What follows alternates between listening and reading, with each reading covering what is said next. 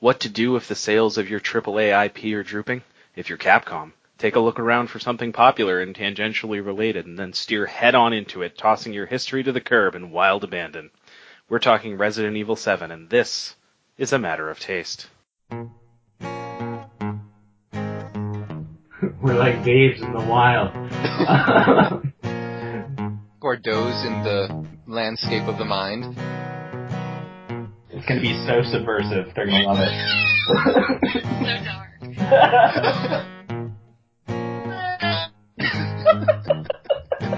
She was like a sad cat. I'm sorry, but I want to be able to see out of my knuckle hair. You've opened my eyes. We are a hive mind. We are one. Oh, hey, little Nepetiz.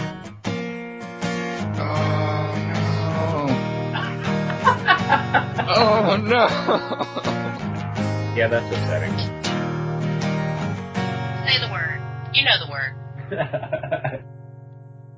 It's wackadoo.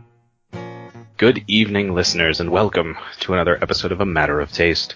My name is Theo. I am joined once again by my good friend Ian. Hello! And we are here to talk about the most recent release in the Resident Evil series, Resident Evil 7 Biohazard. Indeed. And this is an interesting one because you've played it. Yes. And I haven't played it, but when I was sick, I took an entire weekend and just watched somebody play it. So not only did I play it, I have seen the game. Yes. I have played it on PSVR. Yeah, you got the VR experience, which seems like it would be pants-shittingly terrifying. Oh, it was. Yeah, no, I imagine so. It's much scarier than any Resident Evil game I've seen since, like, playing the first one at sleepover parties. Yeah, it was intense. Do we want to start there, or is there a particular place we want to start? I mean, starting with that intense bit is a good start. To sort of explain where we're coming from here, or why we're talking about Resident Evil 7, we were going to talk about A Cure for Wellness, but man, that was only in theaters for like a hot minute. Is it already out of theaters?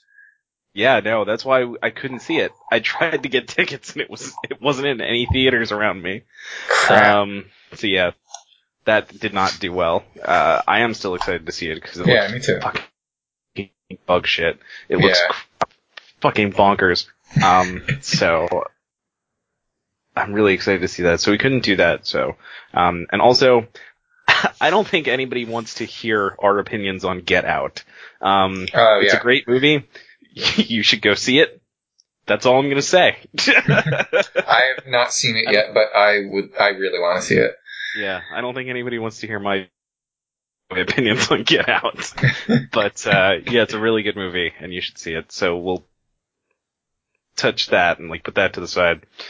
So with those, options off the table, Resident Evil 7, seemed like a good a choice as any for us to cover it. Yeah. So yes, pants-shittingly terrifying. Go ahead. Okay, so, I have a friend who shilled out the money for a PSVR, and it's amazing. It's cool. I shouldn't say amazing. It's really cool. I luckily have not experienced too much of the motion sickness stuff that other people have experienced, which actually, I watched a video on YouTube about the science behind it, and it was really fascinating. And it's, in a way, it's actually a misnomer to call it motion sickness, because motion sickness, is caused by, if you're in a car, your body is moving, and if you're, reading a book or something, then you're looking at something stationary, and that causes your body to get off kilter. This is the opposite of that. It looks like you're moving, but your body's in one place, and so it gives you that same sort of sick feeling, which the video actually explained as essentially your body thinks that you've been poisoned, and that's why your equilibrium is off balance or something. And so the reason you feel nauseous is because it's trying to vomit up the poison. Yeah, I think oh god, I think it was on an episode of Penny Arcade's podcast that they talked about that. Mm-hmm. But this is not the horror that you came to hear talked about. Yeah, no, that's true. But yeah, came to talk about, diseased families hacking people's limbs off. Yeah. So the Resident Evil 7 Biohazard in VR was so cool and so friggin' scary, and both of those descriptors I feel are important because it could have been passionately terrifying in the way that something like PT was, where it's like, I don't even know if I want to continue. But the thing about this game is that it was terrifying, but it also was really fun, and so I was always excited to get back to it. And I don't know what exactly makes it that way. And I'm not saying that makes it better than PT or PT better than it or anything. It's just a different way it causes terror, and it was so good. And the VR definitely intensified everything. Like, my friend Andy, who's been on the podcast, he was on our, Surf Ninjas episode and our, music episode.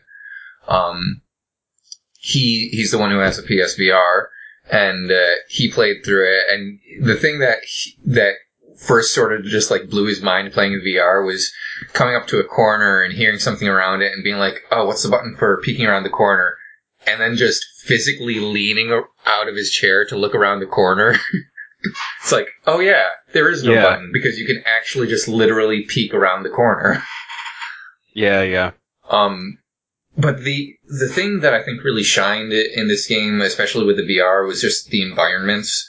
The environments were so meticulously crafted, and even with the sort of lower resolution that is necessary for the VR to work smoothly in this day and age, it was still, like, I'm trying to think of specific moments where I was just blown away by the level of detail. I remember walking up this, also spoilers, tons of spoilers.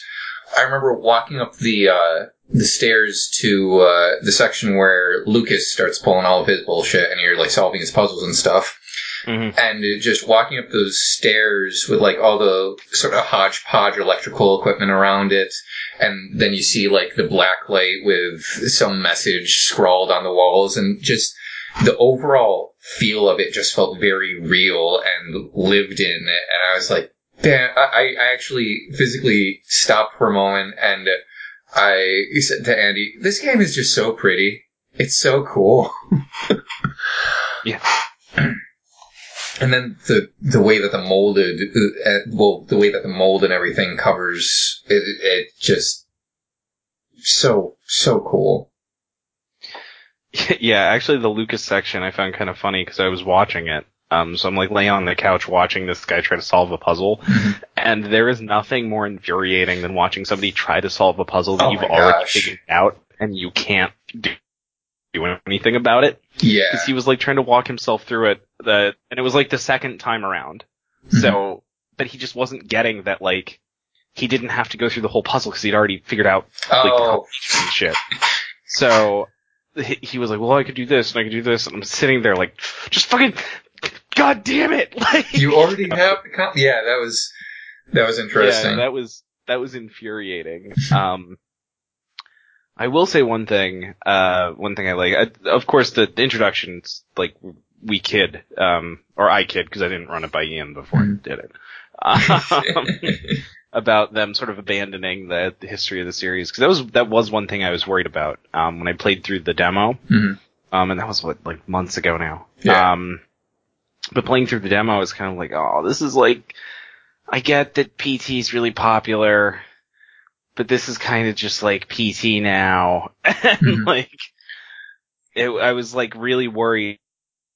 You're basically just, they slapped the Resident Evil name on like a really good horror game. So I can't even be that mad at it. Yeah, well, see. But like, no, it is very much a Resident Evil game once you get like past that first act. Yeah. Like, it very, very heavily leans into like all of the classic Resident Evil tropes without being as like goofy as some of the later games have become.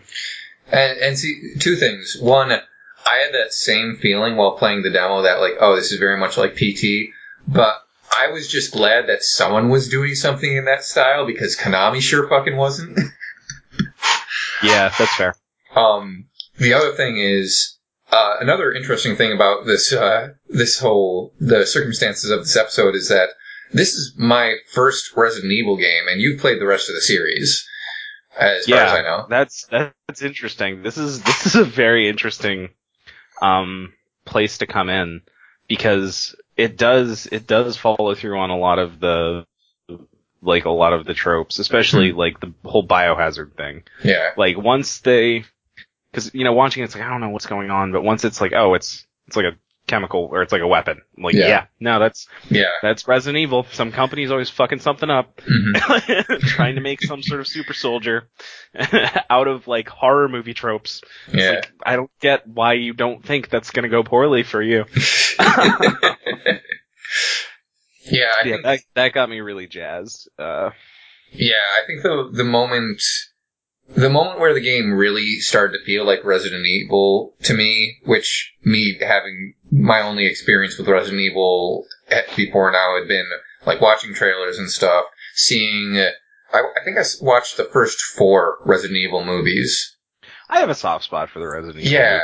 They're not great, but I do enjoy them. I mean, they have my, there's the Oded Fair factor. Oh, yes. Which cannot be dismissed. And I think the first one's actually really solid. Like, the first one's just a really solid flick. The rest of them are just kind of There are moments in the third one that I really like when she walks down into that laboratory and she's just, it's very harkening back to Aliens, but the movie for a second just takes a moment to like let the atmosphere settle in and let the scenery do the work rather than, hey, let's fight all these giant crazy creatures. Which is cool, but yeah, for the fourth one was so just like phoned in terms of the writing. I was just like, okay, I don't need to watch another one of these. Yeah, it's also like, how do you waste Wentworth Miller as Chris Redfield? Seriously. Like, that's so good. That's such a good casting. The man is underutilized. Get the man some more work. He basically does nothing in that movie. Like, I hardly remember the plot of that movie. But Resident Evil 7 Biohazard. Redfield shows up at the end. Yes. Apparently working for Umbrella now, which is interesting. Yeah. I'm not entirely clear on the continuity of this. I don't think it's a reboot, is it? It's just like a sequel, right? It's a sequel, I believe. Yeah. Was that Mercer voicing Redfield at the end? I don't think Mercer doesn't voice Chris Redfield. No, he voices Leon. He voices Leon. That's right. Okay, so he is voicing Leon in a movie that's coming out. Yeah, that movie that's coming out. The CGI movies I've always enjoyed. They're, again, I've heard they're good. Ridiculous, but I like them a lot. Generation does some pretty cool stuff. Yeah, so Chris Redfield's apparently working for Umbrella now, I guess. Cause that, like, when whoever it is, whatever shell company they're using now, cause it was like Umbrella, then it was somebody else, then it was Tricell, then it was, I don't know. Something I don't know any of this. But whatever shell company they're using now, that's just the Umbrella Corporation, this was very clearly meant to be that, cause like their logo looks like the Umbrella logo. Yeah. So I'm interested to see what they're doing with that. And that was pretty cool. Cause like I said, it's interesting cause it's definitely a different take for a Resident Evil game. But there's a lot of stuff that they sort of throw in there that it's like, this is what reminds me that you're still playing a Resident Evil. Like the ridiculous keys. Yes. In the playthrough I watched, as soon as he got the Magnum, I was like, oh, hell yeah. See, my go-to in any horror game is always the shotgun. I like having something that actually, like, stops something in its place while I'm shooting at it. I just remember loving the Magnum in Resident Evil 4. Oh, yeah. It was like, God, it was so good. And I'd have to actually get my hands on a controller for this one. Just at the moment, I don't have a new game in my budget till Persona 5 comes out and destroys my entire life. So I didn't really have anything budgeted for Resident Evil 7, so I didn't pick it up. And I'd like to get my hands on a controller and play through it, because I really want to see how it stacks up to 4, which I still think is the series best so far. Funny story, I actually played like the first half hour of 4, I think, but I never went back to it because the version I had was for the Wii, and I was just not doing those controllers. Yeah, I've never played it on the Wii, but... it's not a game that was designed for the Wii, so... Well, it was like, what was it, GameCube, and then it was ported to PS2, then it was ported to Wii, as like a Wii launch title or something. Yeah. I don't know if it was a launch title, but it was very early on in the Wii's lifespan that Resident Evil 4 was ported over there. So yeah, I've heard that that's one of the best games in the franchise, but I haven't actually sat down and played through the whole thing. Yeah, 4 is a blast. I mean, you can see the impression that 4 has left on us. Whenever we play D&D and Andrew's up in battle, there's at least somebody who's going to go, Leon! Leon! It took me until just now, as we were talking about Leon Kennedy, to realize, oh, that's why we do that. Yeah, that's where, because there's like missions that are like kind of escort missions, and it's like the president's daughter or something you're rescuing, and she'll like yell for you if she gets kidnapped, and it like bores into the back of your brain because you hear it so often. Yeah. Is it anything like, hey, listen? A little, yeah. That and the merchant. God, the merchant needs to show up again. He was great. I do remember him. Game. What are you buying? But Resident Evil 7. Resident Evil 7, though. The monsters were cool. Yeah.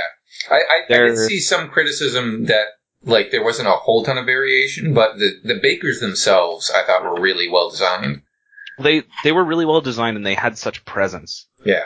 Like, they were characters. And the environments and how they kind of reflected the bakers themselves was really cool. Yeah. So that was pretty dope. Yeah, the monsters are kind of just fungoids. But, I thought that was pretty interesting that, you know, in terms of how different sicknesses spread, they've got viruses down, they've got parasites, and now they have like fungal infections. Yeah. Taken care of. So I'm curious to see what we'll see next. Maybe some business. If I'm missing like some bacterial thing, I apologize. Maybe there was 5, maybe? I don't know. I thought 5 were modified plagas, but it's been years since I played 5.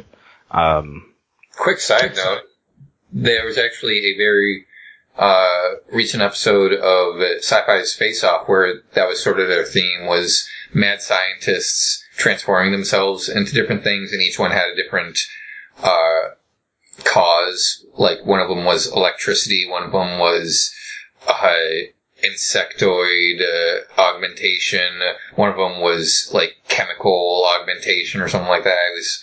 It's sort of in a similar vein of like, let's how many different types of things can we come up with in terms of causes? Yeah.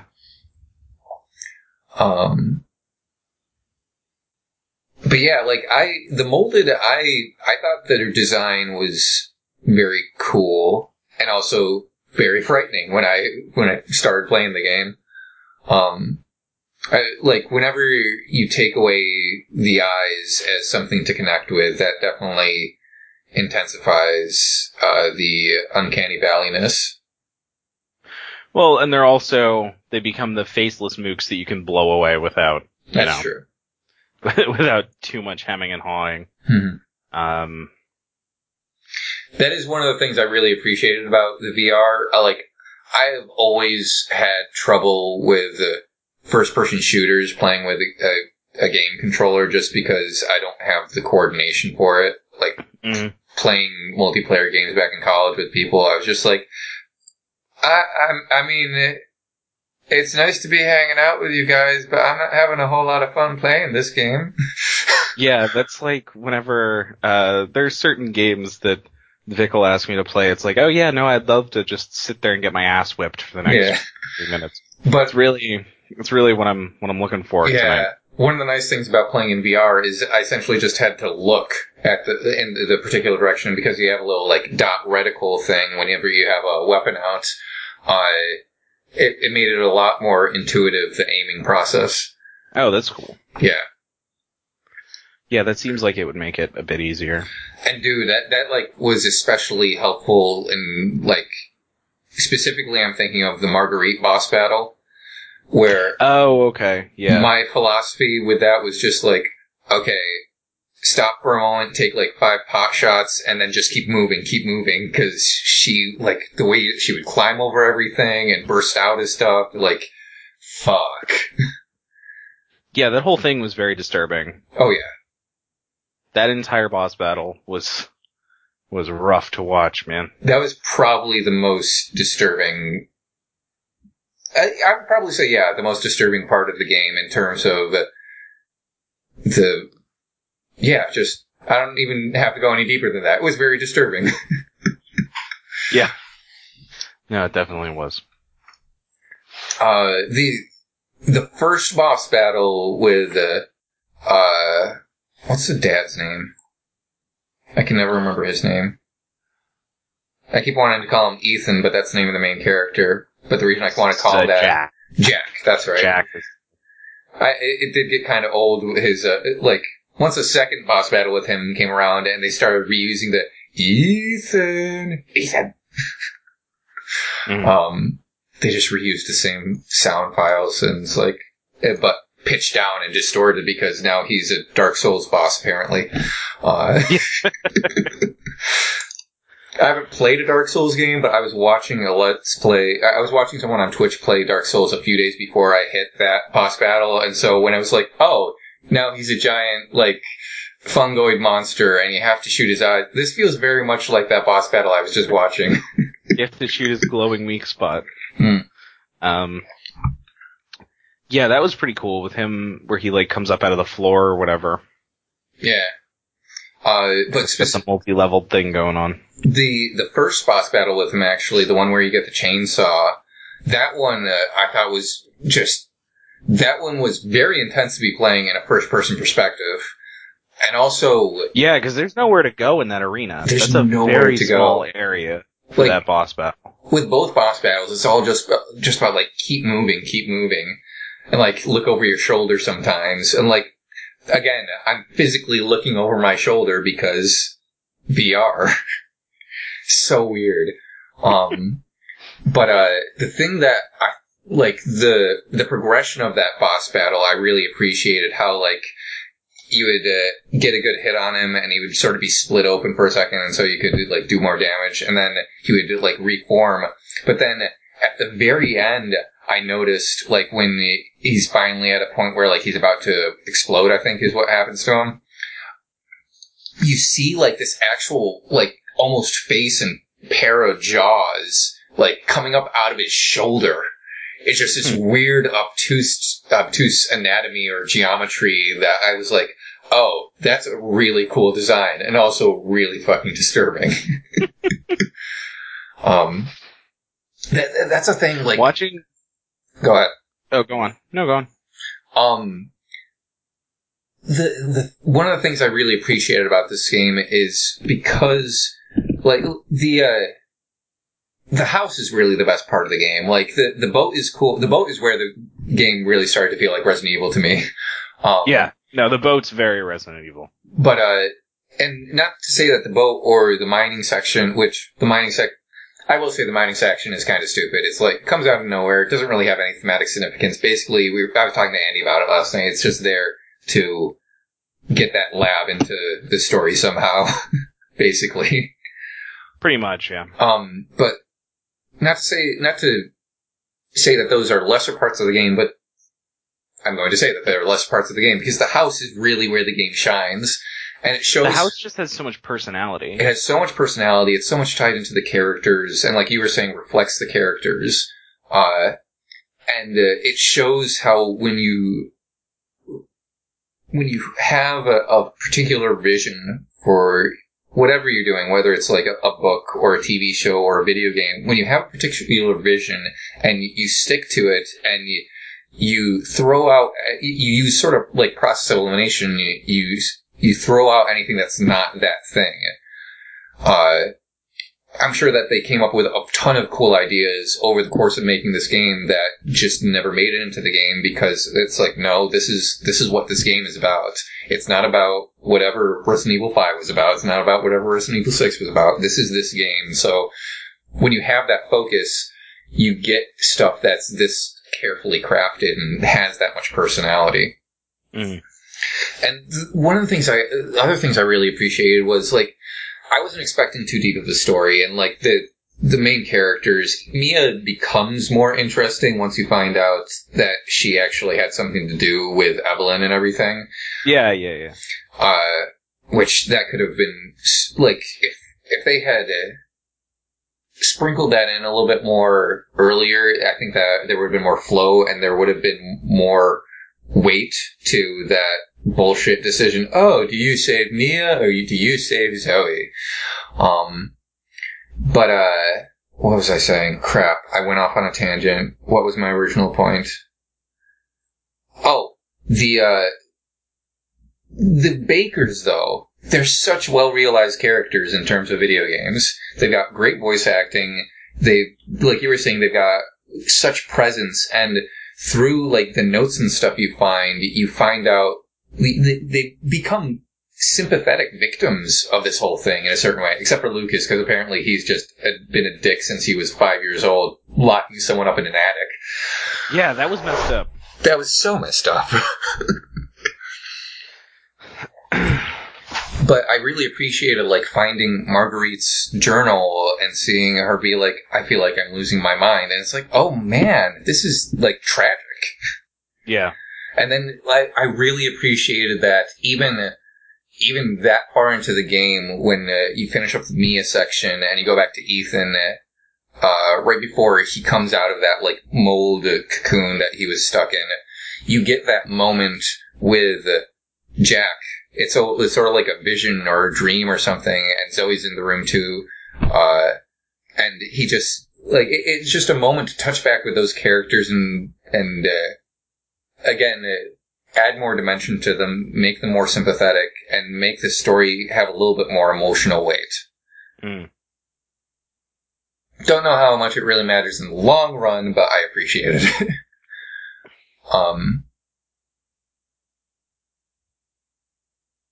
Yeah, so since I mentioned it, the whole save Mia or cure Mia or cure Zoe thing, I was talking to Andy about it last night, and it's just like, that was such a clumsy bit of game design. Yeah, it really, really is. Because I didn't play if you cure Zoe. I like, basically Andy told me, cure Mia, because the way that the story ends up going if you cure Zoe is just kind of like, it doesn't end up mattering at all. Like, you get to the boat, I think, and then she just gets killed and you end up as Mia anyway. Or something. I think so, yeah. But yeah, we were talking about it, and we both think that they probably wanted to do more with Zoe. They were like, oh, we can have this splitting off moment, and, like, again, Resident Evil, we can have a whole nother storyline with this particular character, and it'll be cool. But, again, it's one of those things that probably got left on the cutting room floor, and not just that, but, like, the way it was set up, where you get to the end of the second Jack boss fight, and it's like, oh, stick him with the serum, it should kill him, and I'm like, it's so obvious at that point what's happening with the story. It's like, oh, we're going to use one of the things on him, and so we have to choose. There have been so many moments that, like, genuinely, not necessarily, like, were revolutionary in terms of storyline or, like, really shocked me, but since the story had been so well plotted up until that point, and then you have this very obvious, just like, oh, we're about to have a moral choice moment.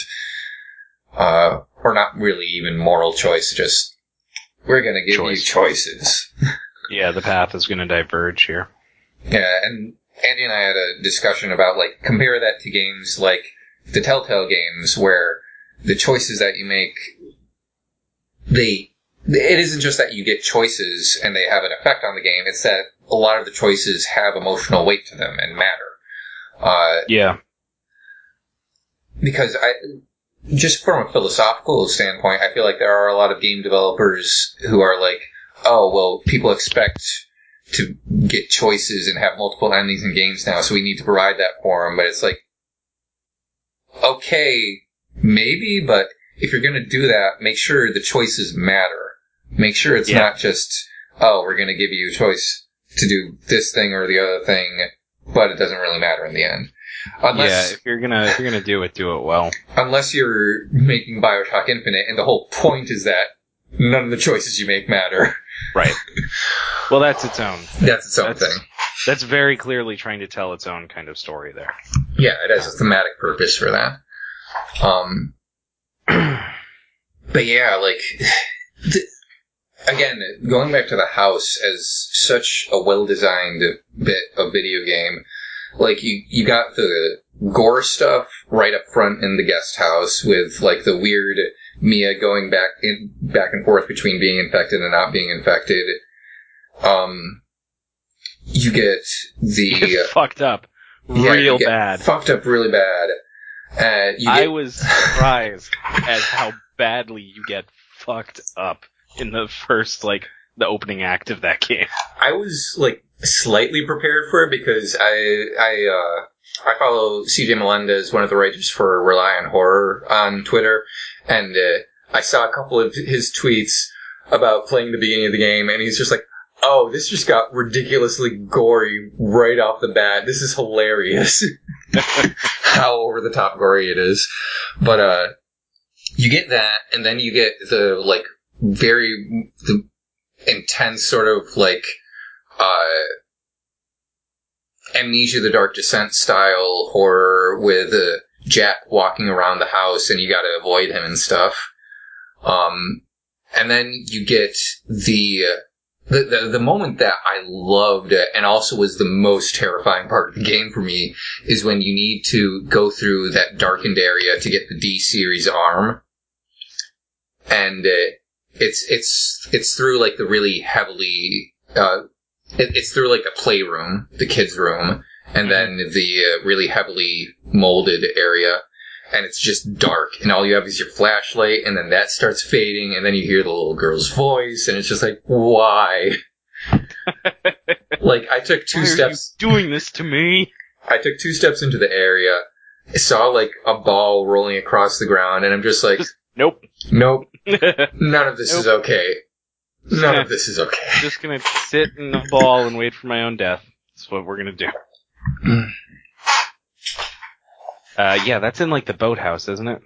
Yes, yeah, because it's before the Marguerite battle. Yeah. Yeah, that was effed up. Oh my gosh. Oh man. Actually, one of the things, this is what I was thinking when you were originally talking about the last, or the second Jack boss battle. Mm-hmm. The bit where, one of the things that it's like, this is a Resident Evil game that I noticed is the giant sprays of mucus that don't seem to actually, like, land on anything or do anything. Like when you fire it, like, sprays out, like, a weird gout of, like, mucus texture effects. Yeah. But they don't, like, land on the floor, they just kind of, like, spray out and disappear. Yeah, that wasn't... That's very Resident Evil. That wasn't Jack, that was the weird sort of, like, bloated dude in the barn that Lucas lets loose on you. Is that what I'm thinking of? Jack definitely does, like, maybe he, like, vomits on you or something. Oh, he might. He definitely has something that does that, like, texture effect. Okay, if you get too close to him, maybe? I never wanted to get that close to him. I think if you get too close to him, he can, like, vomit on you or something. Yeah, I think you might be right. I think I'm remembering that now. But yeah. I know exactly what you're talking about in terms of the effect. That's, like, so Capcom, because I think Onimusha does it, too. Like, it's just their thing. Vomit. Yeah, everything's so fucking gross. This is, Resident Evil definitely, lives by that Stephen King quote that's like, try to terrify, and if you can't terrify, horrify, and if I can't horrify, I go for the gross out. I'm not proud. Yes. Yes. Oh man, I was really, I thought it was really cool, that moment where you have to fish the, key out of the dude's body. Oh, yeah. And nothing happens. Oh, yeah. That was great. Yeah. Because the tension in that is so, like, they twist the knife so much. Oh, yeah. Or turn the screws, I'm thinking, because Yeah. it's tension. They turn the screws so much, and, like, then nothing happens. It's such a dick move. I love it. Yeah.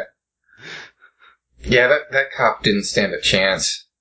No, poor dude. Poor dude. He got, like, a shovel through the face, didn't he? That was bad. That was Jack.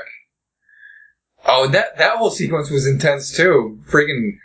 that boss fight in, like, the garage. In the garage with the car and everything. I was just like, holy shit, what's going on? What do I do? I can't kill him.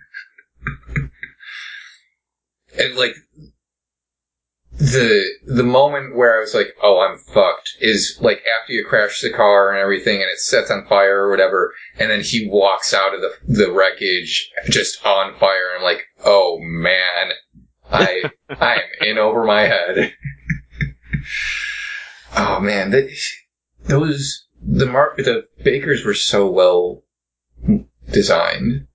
They are. They're very well realized. It's weird because there were moments where I thought, like, it was actually going to turn out that Lucas was, like... There were a couple things he said that made me think that he was going to be, like, okay or something. But then, like, everything else was pointing to, yeah, he's just the worst fucking person in the world. Yeah. Second only to, I guess, Mason Verger. But I digress.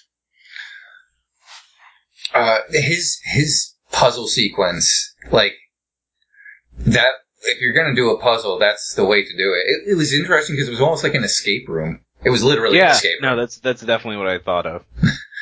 And I was not expecting, like, once I finally got all the pieces of the puzzle together and I got the pen into that weird clown's hand and actually turned it on and everything, I was not expecting it to just grab the arm and start carving the password into it. Yeah, I wasn't expecting that either. That took me by surprise. Yeah, that came out of, like, nowhere. There were so many moments like that where they really did a good job setting up the scares by, like, making you not even expect them. Yeah, no, that's true. I also had a moment in that sequence when, you go into the bathroom and the toilet's full of just, like, nasty shit. Mm-hmm. I was just like, now if I was James Sunderland, I would totally stick my hand in this, but...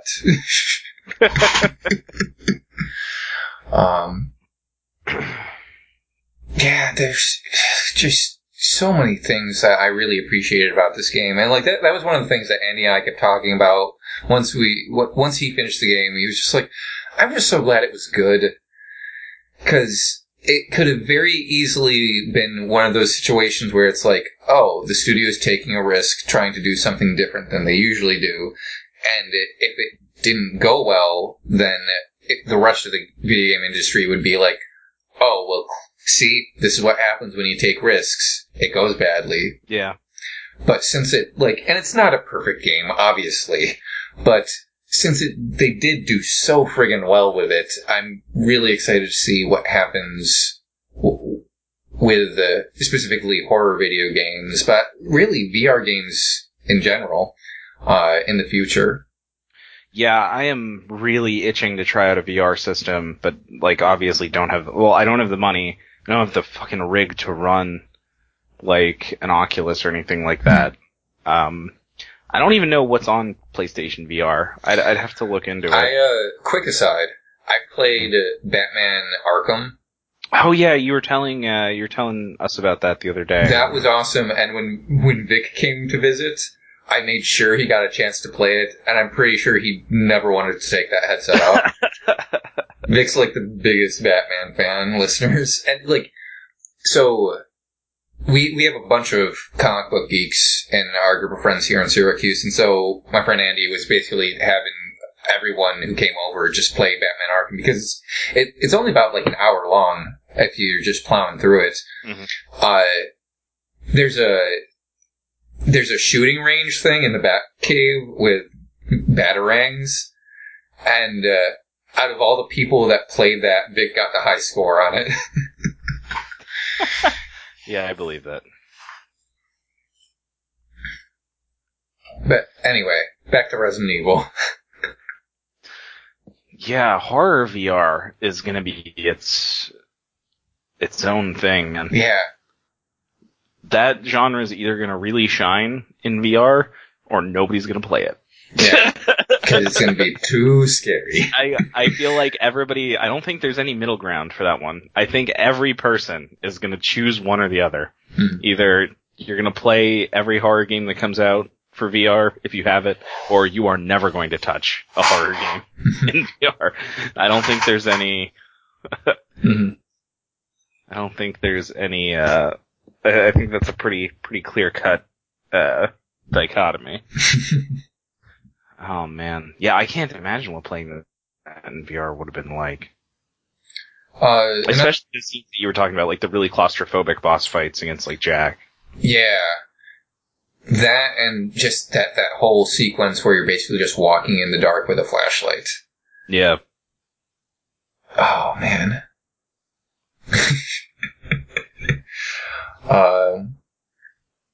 Another VR game, another technically horror VR game I got to try out over at Andy's was the Until Dawn Rush of Blood rails shooter thing. Huh. Which was also very fun. And also really wild from a VR perspective, because like it's essentially like a carnival ride. You're riding in a minecart type thing, and you're going down shooting targets and stuff and monsters. Mm-hmm. And there are moments where it really starts to feel like a roller coaster. Like you go up a tall hill and then you'll drop, and it's the weirdest fucking sensation because your brain actually registers vertigo as you're falling down this hill, but your body is sitting in one place, not moving. That's cool. Yeah. That is really cool. It was the wildest feeling the first time it happened. I'm trying to think if there's anything else in particular I want to talk about with Resident Evil 7. Evelyn. We haven't really talked about Evelyn at all. The reveal at the end was pretty cool. Yes, that took me by surprise. Even after reading the little note on the computer that was like, oh, it seems like she's starting to age or something. Yeah. For whatever reason, I thought, like, I wasn't paying attention to the dates on the emails, I think. And so I thought that had been written, like, very recently. And I was like, oh, that's interesting. And then when they had that reveal of Evelyn as who you thought was the grandmother, I was like, yeah. Oh, wow. Wow. Wow. Because reading Marguerite's diary, I actually thought that was like the grandmother's diary. Oh. So yeah, when that came out, I was like, that I didn't see coming at all. Yeah. Listeners, feel free to lambaste us for not seeing that twist coming. But yeah, I thought that was really cool. And she's friggin' creepy where she appears and stuff. Like, there's that one part I think it's after the Jack boss battle, you come up out of the basement, like, tunnel system, essentially, and she's sitting there at the top of the stairs. I went and saved, came back out of the room, she's still sitting there, and I think she's humming Go Tell Aunt Rosie. Mm-hmm. And so, I'm just, like, walking slowly by her, like, nothing to see here, everything's okay. I turned the corner, and she's still singing, and then I turn back, and she's gone. And the music, and she's not humming anymore. Just vanished. And I'm like, okay. And it like, the sound design was really well done for it, too, because, like, the moment I peeked back around the corner to look at her, like, I think you hear, like, her humming cut off by, like, so it actually, it isn't just like, oh, the sound stopped. It had some, just kudos to the sound design in this game, the sound designers.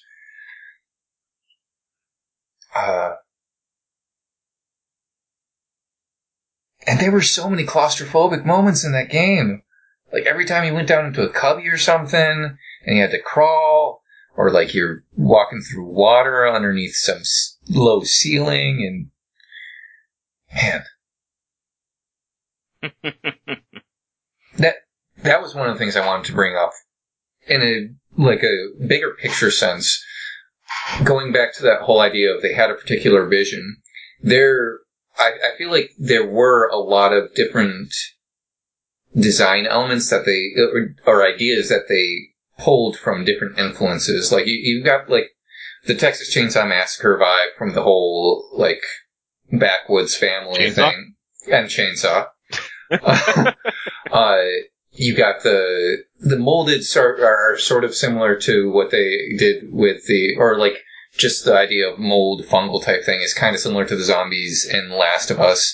Evelyn is basically just Alessa from Silent Hill. Pretty much. And like, a lot of the gameplay element had that sort of PT vibe. But the thing is, or the girl from Fear. Like, little girls in horror things. Like, we could talk about it's a thing. The Ring and all that. It's a thing, and it's a thing that I'm thinking we need to get over as an entertainment industry. Because it keeps happening. Huge burn on little girls in horror out of nowhere. Well, to be fair, to be clear, not necessarily the actresses who play these characters, but just the... I know. I'm messing with you. I am messing with you. Keep going. But the fact that they were pulling in all these influences, but it wasn't just a hodgepodge thing of like, oh, we thought this would be a cool idea to include. They had their core at the middle of it. This story of, oh, there's this boat that crashed out in the river just outside this family's property, and they went to investigate it, and they got fucked up. Yeah. In terms of like the 3 location structure, even though I kind of agree with you that the salt mines bit is a little like tacked on at the end, but it makes infinitely more sense than the fucking castle in Resident Evil 4. Where it's like, okay, you're in this village, it's like a backwoods village, there's this cult, everything's creepy, and the village section's awesome, like, it's really good. And then it's like, oh, and now you're at a castle, and there's this tiny Napoleonic man taunting you, and I guess he's a zombie. And there are knights, I think. I think there are knights, if I'm remembering correctly. There's also these weird creatures with, like, arm blades that are blind, so you have to be, like, really quiet when moving through those areas. And it's like this huge castle with, like, dudes with, I think they have, like, flails, I want to say. So suddenly we're in a medieval game. Yeah, and then you beat the castle, and it's like the third location is like an island where there's this research lab, and that's where they got the plagas that they infect everything with, and it's like, well, that makes sense. Like, what? Why couldn't the second bit make sense too, guys? Oh man. Yeah, so, yeah, and I love 4. Like, I love the castle section. It just doesn't make any sense. Yeah, so this one, it felt a lot more natural, where it's like, you're in the house, you get to the boat, and then on the boat you find out about the lab, so you go to the lab. Like, yeah. That worked for me a lot better than the like, weird narrative, like, contortions they're making to send you to a fucking castle in 4. Yeah, and this actually speaks to an issue that I think a lot of developers in the game industry have at the moment. I may be wrong about this. This is based on just a few things I've heard. Because I think I heard that the story for this game was outsourced. Or at least the writing or something where it was outsourced. Which I find really interesting because it's so well integrated into the actual flow of the game. Compare that to Silent Hill Downpour, which I actually... No, you know what's funny? What? Because I'm looking at this now. The comment about Evelyn, the dude who wrote the narrative, or the narrative designer, this is Richard Pearcy, wrote 2 Fear expansion packs. Oh, jeez. Oh, man. You got a trend there, dude?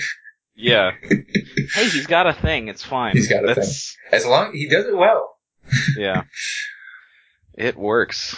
But, so, I think it was a couple of months ago now, and I can't remember if I talked about this on the podcast, but Rely on Horror, a horror video game website, they did a 24-hour live stream, or was it 48-hour? I can't remember. I think it might have been 48-hour over like a weekend, where they played through all the Silent Hill games up until Downpour, because they weren't going to bother with Broken Memories since it's so different from the other ones. And over the course of that live stream, they actually had a bunch of people involved with the making of the Silent Hill games on the stream, and like had little interview type things with them. They got questions from the chat. They had like the voice actress for Mary/Maria from Silent Hill 2. They had Jeremy Blaustein, the script writer and like localization dude for Silent Hill 2, and they also had Tom Waltz, who wrote several of the better Silent Hill comics, and also wrote the story for script for Silent Hill Downpour. And when he was on, I actually asked him how involved he was with the monster creation process for Silent Hill Downpour. And I tried to ask it as tactfully as possible, because I didn't want to get on his case for what I felt, and what a lot of people felt like was a kind of poor creature design for Silent Hill Downpour. And someone actually who was on the chat from Rely on Horror did a very, very good job of getting that sentiment into the question in a very tactful and polite way. Yeah. Which I really appreciated. And Tom Waltz actually said, yeah, I didn't really have a lot of interaction with the team that like made with like the art team or the people who made the monsters. It was sort of 2 separate divisions. He had the writing stuff, they had like the actual gameplay elements. And it made me wonder how many games are developed that way, where they have the game developers, the people who are actually like doing the coding or designing the gameplay elements, and they're completely divorced from the writing process. Which for a game series like Silent Hill seems like particularly heinous, because, and I was just talking to you about this on Facebook, I think, the point of the creatures in those games is that they're in some way directly spawned from the psyche of the main characters. That said, it may have just been like that particular design team, they just didn't have a whole lot of really creative ideas for creatures, because they're mostly just weird looking people with weird looking eyes and weird looking claws. That's most of the creatures in Downpour, which is unfortunate. But yeah, compare that to a game like this, where they don't have a whole ton of different creature designs, but they all make sense to the story. They're all sort of spawned out of this idea of the molded and the way that this infection is affecting the the family. Like, that was another thing that I found really interesting. Like, the way it affects them, it affects their brains, and then another interesting dimension to their personalities is that, like, there's this whole immortality side of it. Yeah. That whole thing, like, I don't know. There's more I would want to mine out of that, just like in like an essay or something. But that aspect of the story, I just found really interesting, especially in a series that's so much established as like just it's shoot 'em up, kill zombies type things. Yeah. It shows a side of it that's almost like early on, especially when you don't know why this was created. It's really interesting to think like, was someone trying to like create just a way to extend their life, and this is what accidentally came out of it. Of course, then it ends up being the whole Resident Evil Biohazard thing. Yeah. Which, in its own way, was interesting.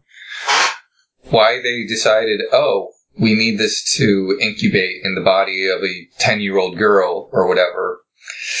Yeah, no one in that like brainstorming room thought that might be bad. They don't know they're in Resident Evil. They don't know they're in Resident Evil. Oh man. Oh yeah. No, I concur. That's a terrible idea. But Umbrella is known for series of terrible ideas. Yeah. That was one of the moments, like, early on in the game when you read the thing, you read, I think it's one of Jack's journal entries where he says, like, oh yeah, there's a boat that crashed out in the bayou. I'm just like, I bet it has a giant umbrella on the side of it. That's how all this happened. Wow. Fuck you guys at Umbrella Corp again. And that was a nice way to, like, very early on, just tie it into the Resident Evil franchise without it being slavishly, like, trying to make references to it and stuff. Yeah. Yeah, so much of this game was so well paced and plotted and written. I really liked it.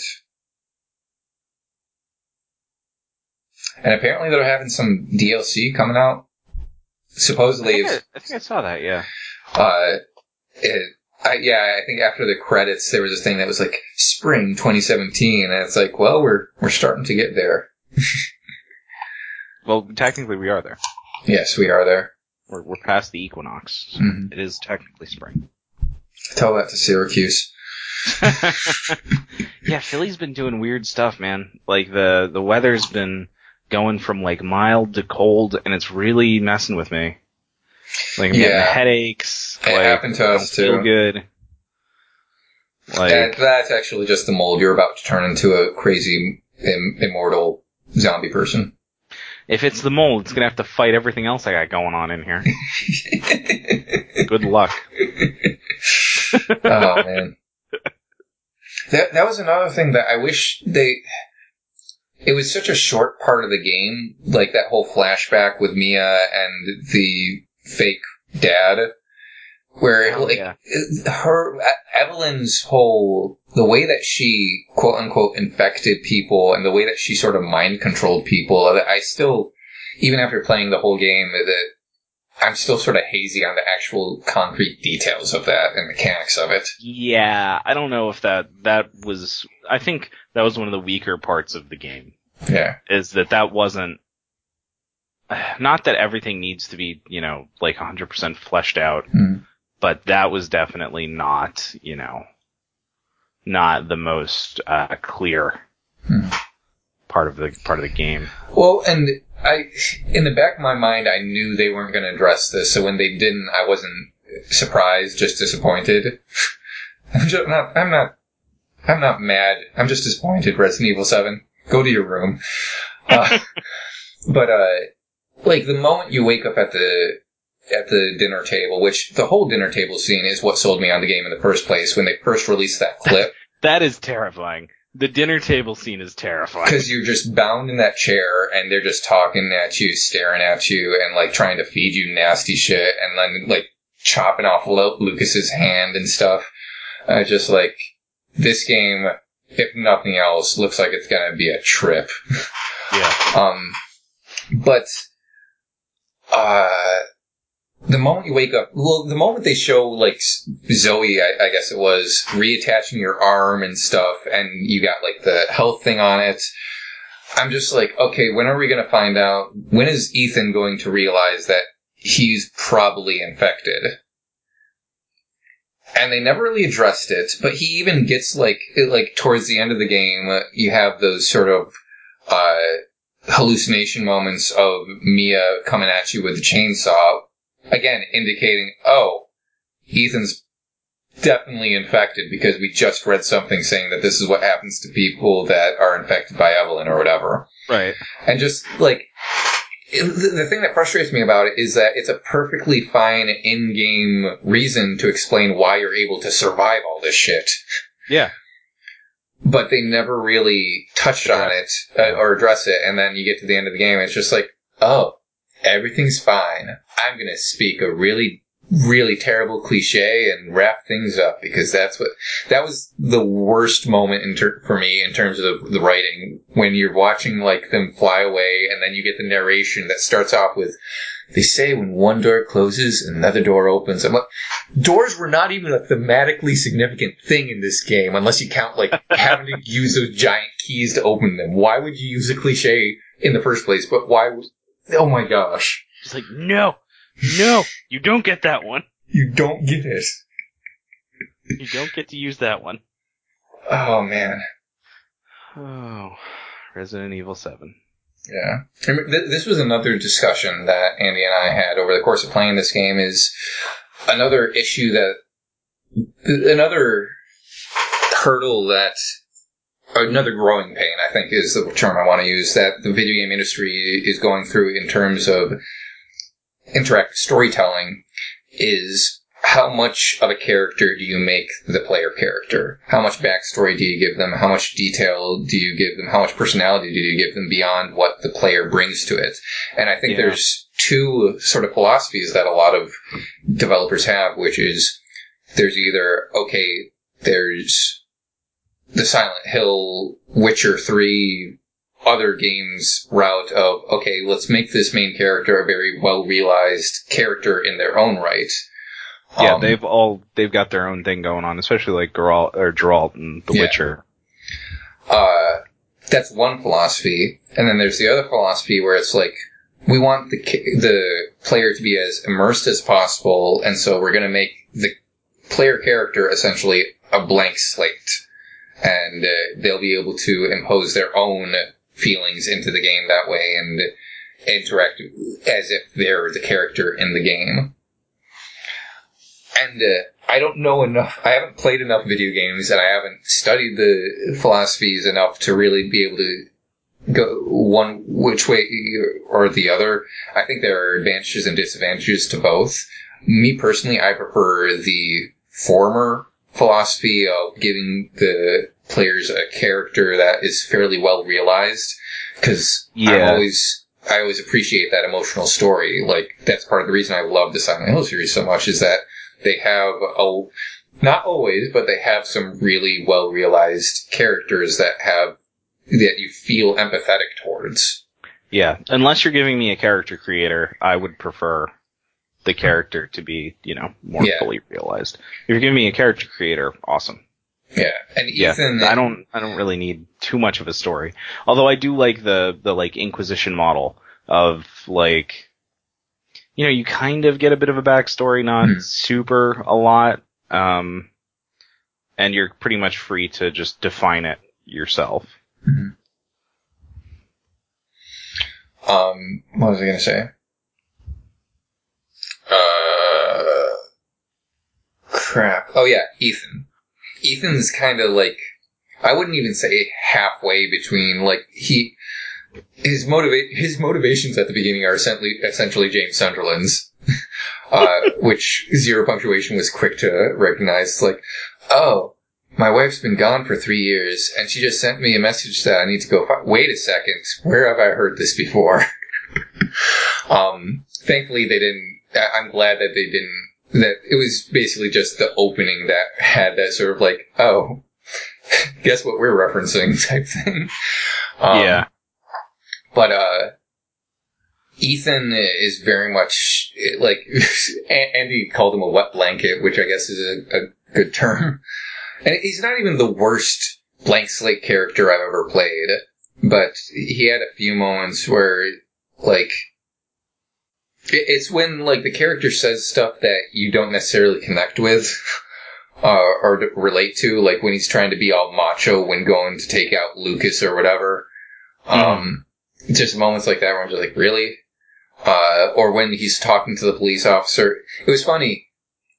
When I played the moment where he's talking to the police officer, I was very much like, dude, Ethan, you're going about this the wrong way. This is that same old horror movie trope of like, oh, you gotta believe me, but like, do you really expect him to give you a gun? But then when I was actually rewatching that part, watching someone else play it, I was like, you know what? Ethan isn't being as irrational as I thought he was. Yeah. I don't know what exactly changed, but whatever. And Mia, I really wish again, giving that choice between her and Zoe some weight, because when I hit that point, there was part of me that was inclined to choose Zoe just because I had actually interacted with her more in the game. Whereas Andy was like, yeah, I found her kind of annoying, so it was a no-brainer for me. I think that's what they were going for. Yeah. That it was like, they want you to be, they want you to be, or think about choosing Zoe just because she's helped you up until this. But which on a certain level I appreciate, but then they didn't make Mia enough of a character for that decision to really have a whole ton of weight, and then let alone what happens afterwards. Right. I really appreciated what they did with Mia afterwards, and how it sort of it filled in the plot holes that I'd been feeling up until that point. Mm-hmm. But still, like, man, Mia early on in that game is just a non-entity. So when you get to that choice, it's like, oh, well, she's my wife, so that's the sort of sentimental reason why I should choose her, but I don't actually have a relationship with her as a player. Yeah. She chopped my fucking hand off. Yeah. So yeah, not a perfect game, but again, the things that I really like about the game so outshine the weaker moments. And I also played through the entire demo, like the final version of the demo. Oh, right. Although I didn't spend the time trying to do the whole. That was very, very PT thing of, oh, now you have to point at different things with fingers so that you get the secret room. Although I did love watching that later and seeing that you get into that room and you just see a sign in a rocking chair that just says, "You're the best." Just troll the hell out of the players for spending however much time it takes to actually track down all those points that you have to point the friggin' finger at, and that's hilarious. Although it was probably very, very frustrating for the people who actually did go through all of that. Just to get one extra coin. But the demo was really cool too. I really liked the demo and the whole vibe of it. Yeah. I think that might be about it for me.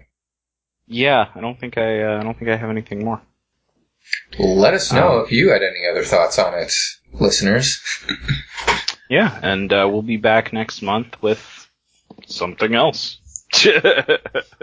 I'm not promising this, but now that I've played this game, I do think I want to get back to Alien Isolation and actually play through that. Because I played through the first half hour of it and really enjoyed it, but I never went back to it for whatever reason. But now that I've sort of, through playing this other game, gotten back into the rhythm of, oh yeah, this is how you play a video game, maybe I'll try and hit that up, and we'll possibly talk about it on a later podcast. Not necessarily next month, though. I'm very, very busy next month. But we'll have something. Mark our words. Mark them. Mark them. I do still need to watch Firewalk with Me, and Twin Peaks is coming out this summer. That's true. I'm excited for that. Maybe we'll plan that when it gets a little closer. Yeah. Oh, and American Gods is coming out too, although that's not specifically horror. Yeah, that's kind of, urban fantasy, I guess. Yeah. But yeah, that's all I've got. Cool. All right. Well, thank you for joining us, listeners. We'll see you again next month. If you'd like to get in contact with us, you can hear our contact information after the music. So thank you again, and good night. Good night. This has been A Matter of Taste. If you'd like to get in contact with us, email us at amatteroftastepodcast@gmail.com. Follow us on Twitter at AMOTpodcast. Find full episode posts at amatteroftastepodcast.blogspot.com. And follow us as A Matter of Taste Podcast on Tumblr, Facebook, and iTunes. Thanks for listening.